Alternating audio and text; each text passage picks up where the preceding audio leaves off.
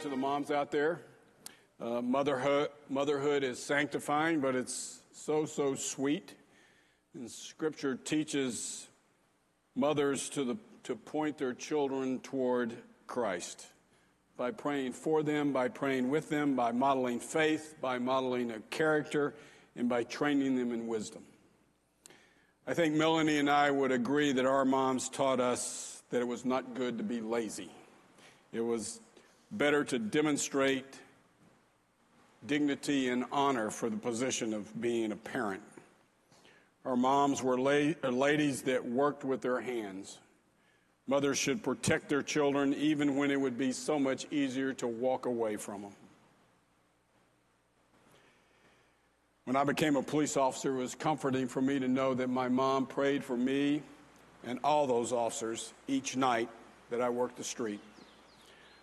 Our parents, like so many other parents of the era that we grew up, did not have much of an education, but we came to realize in later years that they were much smarter and understood life much better than we gave them credit for.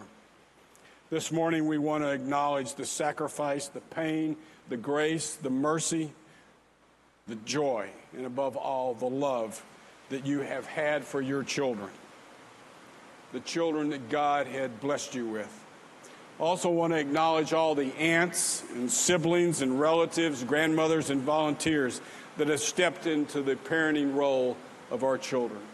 So this morning we say thank you. And that's not enough, I know. But know that God loves you. And I hope in the message this morning that you hear how much He cares about you. And not just mothers, but women everywhere. In this certain and chaotic world where every foundation of a godly home, as we know it, seems to be yielding to unbelief and to selfishness and immorality, there's a great need to consider the role of women, including motherhood. Abraham Lincoln said that he was and hoped, he said that all he was and hoped to be, he owed to his angel mother. The Bible teaches that a mother is crucial to the family. The family, in the historical sense, is distinctively a God institution based on love of one man for one woman, symbolizing Christ's love for His bride, the church. Today, due to so many different situations, the definition of family has been stretched, distorted, and even destroyed. May we remember those joyous moments we've had with our children and hang on to them forever. Continue to remember God's word about honoring our parents. I say that to the kiddos.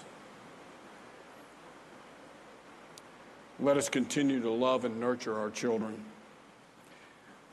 We get an opportunity to live out the 5th chapter of Ephesians, beginning in the 15th verse, where we read, "Be very careful then how you live, not as unwise, but as wise, making the most of every opportunity, because the days are evil. Therefore, do not be foolish, but understand what the Lord's will is." You know, some of you get an opportunity to be grandparents or grandmothers.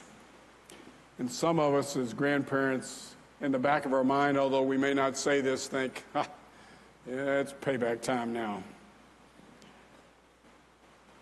But you know what? You should continue to nurture, encourage, guide, love, and protect that new mom. As you know, she has a difficult job. And I say that to the dads too, for the fathers. During this time is horribly, horribly difficult. The nation is in a desperate need of mothers that will follow Christ. More Christ-following parents will result in fewer delinquencies, less ungodliness, better morality, fewer kids that are struggling whether or not they're a human or some animal, less drug usage, and even broken homes. Our children have value to God. To parents, we owe it to our children to accept Christ as their personal Savior. But before we can get them to accept Christ as our personal Savior, we must first accept Him as our personal Savior. And not only just to accept Him, but we must experience Him. We cannot measure the influence godly parents have on their children or even on the children of other families that our kids come in contact with. You see, in godly families, it permeates truth, honesty, trust, unity, and most of all, love. One of the most difficult jobs in the world is bringing up a family in love, mercy, grace, and forgiveness during difficult times. It's more difficult for single parents. All the chaos, lies, confusions, pressure from not just friends of the enemy, but also from advertisements and social media, it adds to the difficulty of child rearing. The answer to this difficulty is to spend time praying for your children, for your family. It's also important to spend time with your children and your family.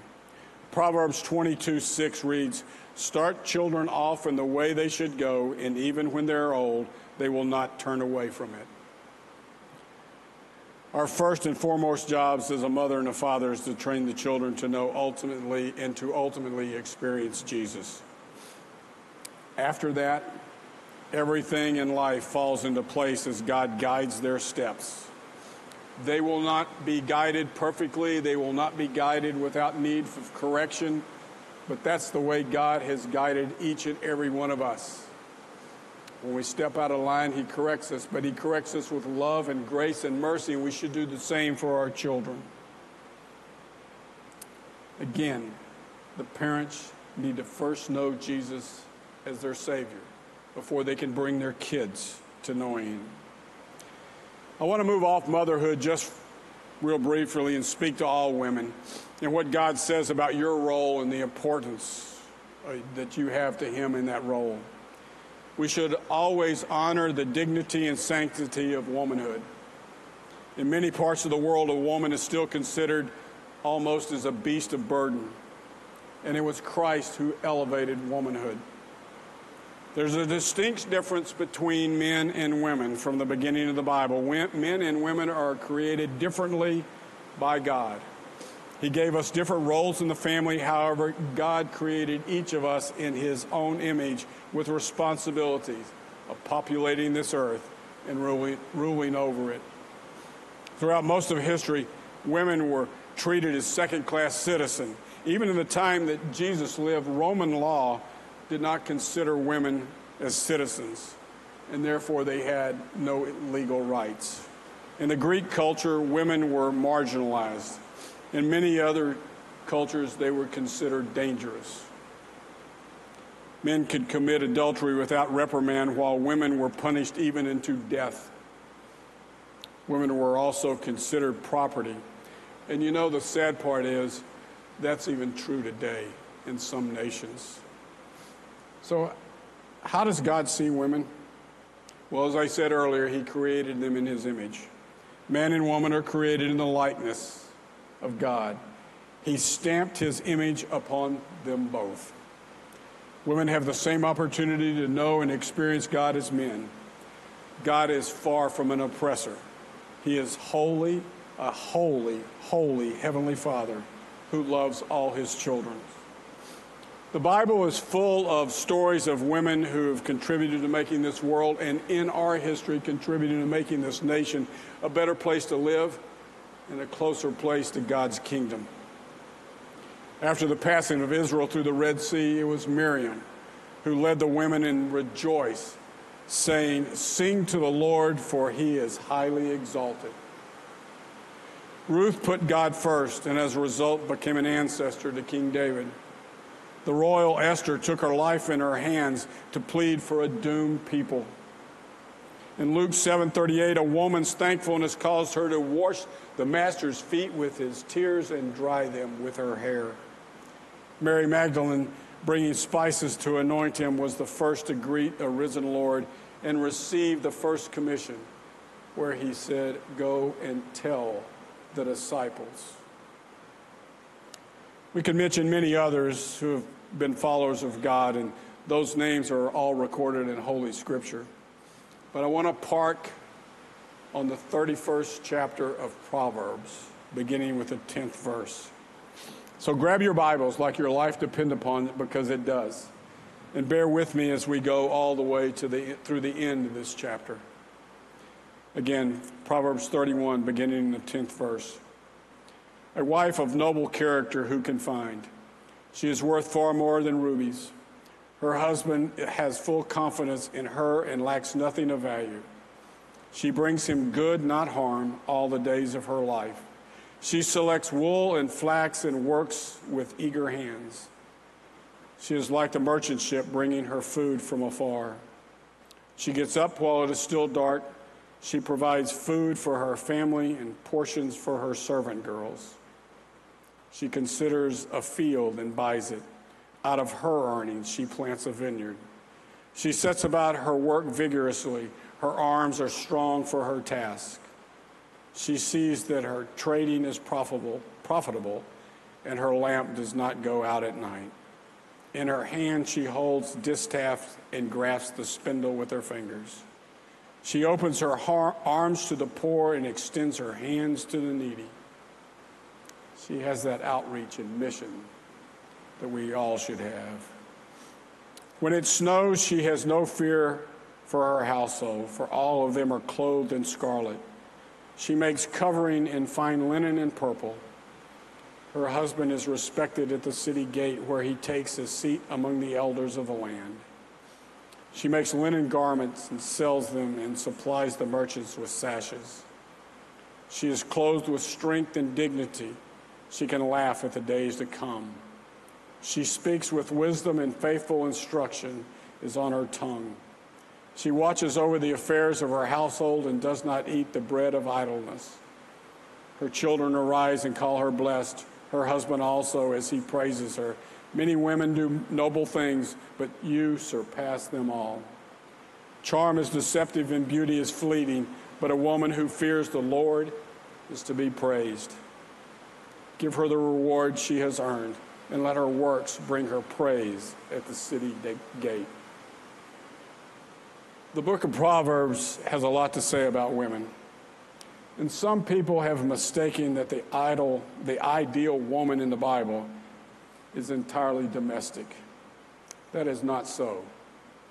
She is an excellent wife and mother. She is also a manufacturer, an importer, a manager, a realtor, a farmer, a seamstress, a pollster, and a merchant. Her strength and dignity do not come from her achievements. They come from God. Her attractiveness comes from her character. Her spiritual maturity is her beauty. You see, the woman described in this chapter has outstanding abilities. Her family's social position is high. She prepares for the winter or for those lean times. The heart of her husband that is referred to in this passage refers to his mind and inner self more than just emotions. He trusts her. He trusts her tenacity. He trusts her knowing that she will follow through on her commitments. And in her strength, which comes from God, he depends upon her. In addition, she has a healthy and respectful fear of God. She is all female, created by God. God did not make a mistake when he made her female. You know, in this day and age, so often we see women that have stepped up into the role that has been abdicated by men. And in some sense, we applaud you for filling in that gap. But I'd like to make a suggestion. Pray for your husband. Pray for your sons, that they will know the role that God has for them. And then love them as Scripture tells you to love them. And respect them as Scripture tells you to respect them.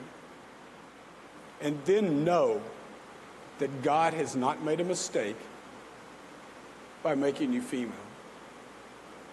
I say that to the guys too. God has not made a mistake that he made you a guy. And it's horrible, the things that we are going through now, based solely on feeling. You see, God cares about the hearts of women. He hears their cries and answers their prayers. When a woman named Hagar felt mistreated, an angel of the Lord met her in the wilderness and encouraged her. She then said, "You are a God of seeing. Another woman, Leah, felt rejected and unloved, and God listened to her and gave her sons. God also blessed Hannah with a son after she fought through depression of infertility. We witnessed that last Sunday, right here. You see, the God that is a God in the Bible is the same God today, doing the same kind of things that He did in the Bible. God has used women to carry out His divine plan. The list goes on without saying, but remember, it was Moses' sister that helped protect her baby brother after Pharaoh ordered all the Hebrew baby boys to be thrown into the Nile. Rahab, a prostitute, protected the Israelites as they were spying in Jericho. Deborah was a prophet and a judge over Israel for 4 decades. And of course, the Virgin Mary was obedient to God and favored by God to bear His Son. Jesus always uplifted the oppressed and validated women.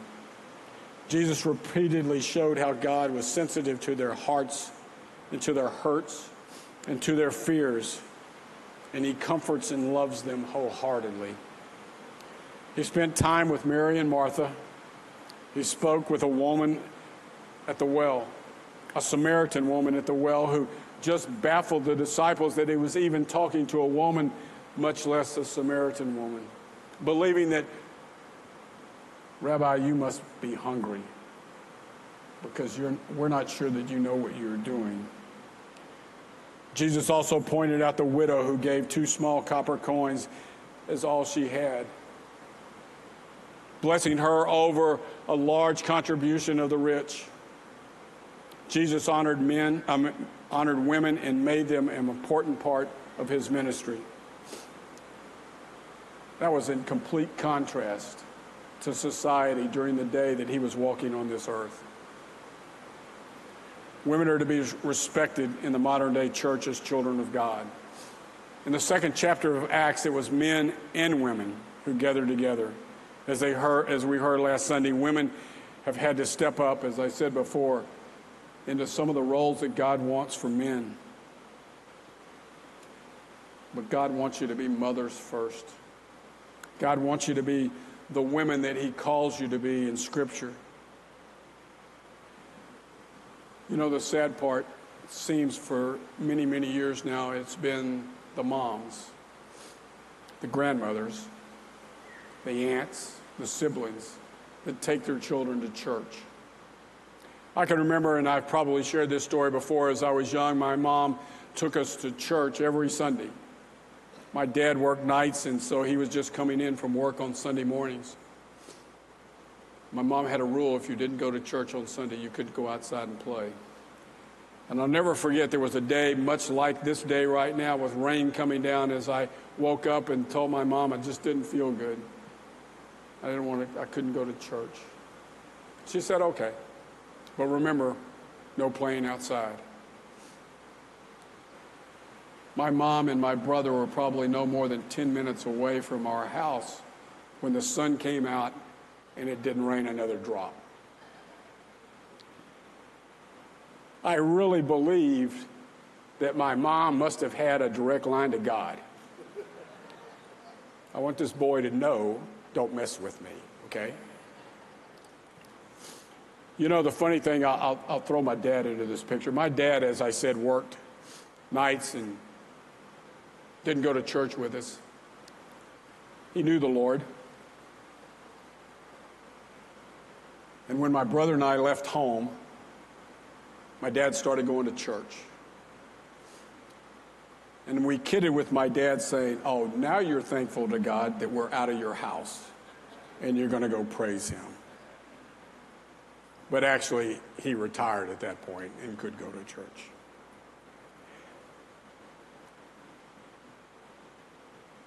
Praise God for all parents that take their kids to church, to be part of the body of Christ, to fellowship with other children, and to fellowship with like-minded parents.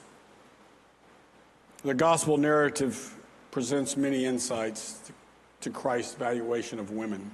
emphasizing high regard to them as essential members of God's kingdom. I'm just going to give you some scripture references. If you don't have time to write them down, shoot me an email and I'll tell you where all these are. But he understood their concerns as told in the 2nd chapter of John, verses 1 through 9. He met their deepest needs in the 4th chapter of John. He healed them in Luke 4, 38 and 39.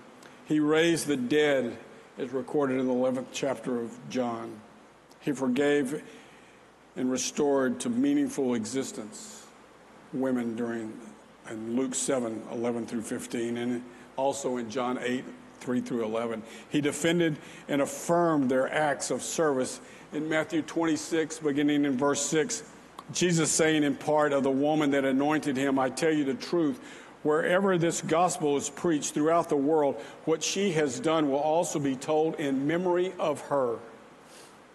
And he instructed them in Luke 10:39. On the road to his crucifixion, Christ addressed the women of Jerusalem in his final words to the crowds. Then on the cross, undergoing deep agony, he entrusted his mother to the care of his beloved disciple John. Following his resurrection from the dead, the first person to whom Jesus himself showed, as I said earlier, was Mary Magdalene, a woman who he had freed from bondage. As we continue this month and part of next month, focusing on family, let me remind everyone that living for Christ in the home is not easy. It's far easier to live excellent life among friends when we're putting on our best and we put that facade up as to who we want people to think we are, and we really find it important of what people think about us. Know this, your own family knows whether Christ lives in you and whether Christ lives through you. In other words, families so often can see through a temporary facade that you put up. If you're a true follower of Christ, you will never at home show a bad temper, impatience, fault-finding, sarcasm, unkindness, suspicion, selfishness, or laziness. That's hard to do because we are self-centered at times, impatient at times, unforgiving at times. But know that God is a gracious God, that when we take responsibility for what we said and what we've done, he can forgive us. Be the person that forgives others. You say, you reveal through your daily life the fruit of the Spirit, which is love, joy, peace, long-suffering, and all those other virtues that are around the true follower. Not only does your family see the real you, but also those that you encounter, maybe just very briefly, may see the real you. It's how you live your life from day to day, and decisions and choices you make each and every day. So rely on him and pray to him and be obedient to him. Lorena? Paul wrote in Galatians 3:28 these words, there is neither Jew nor Greek, not a nationality or a race, slave or free, regardless of status, male or female, regardless of gender. For you are all one in Christ Jesus. While we may struggle with the roles in home and even at church, in the eyes of God, men and women are his creation. Let us not forget that.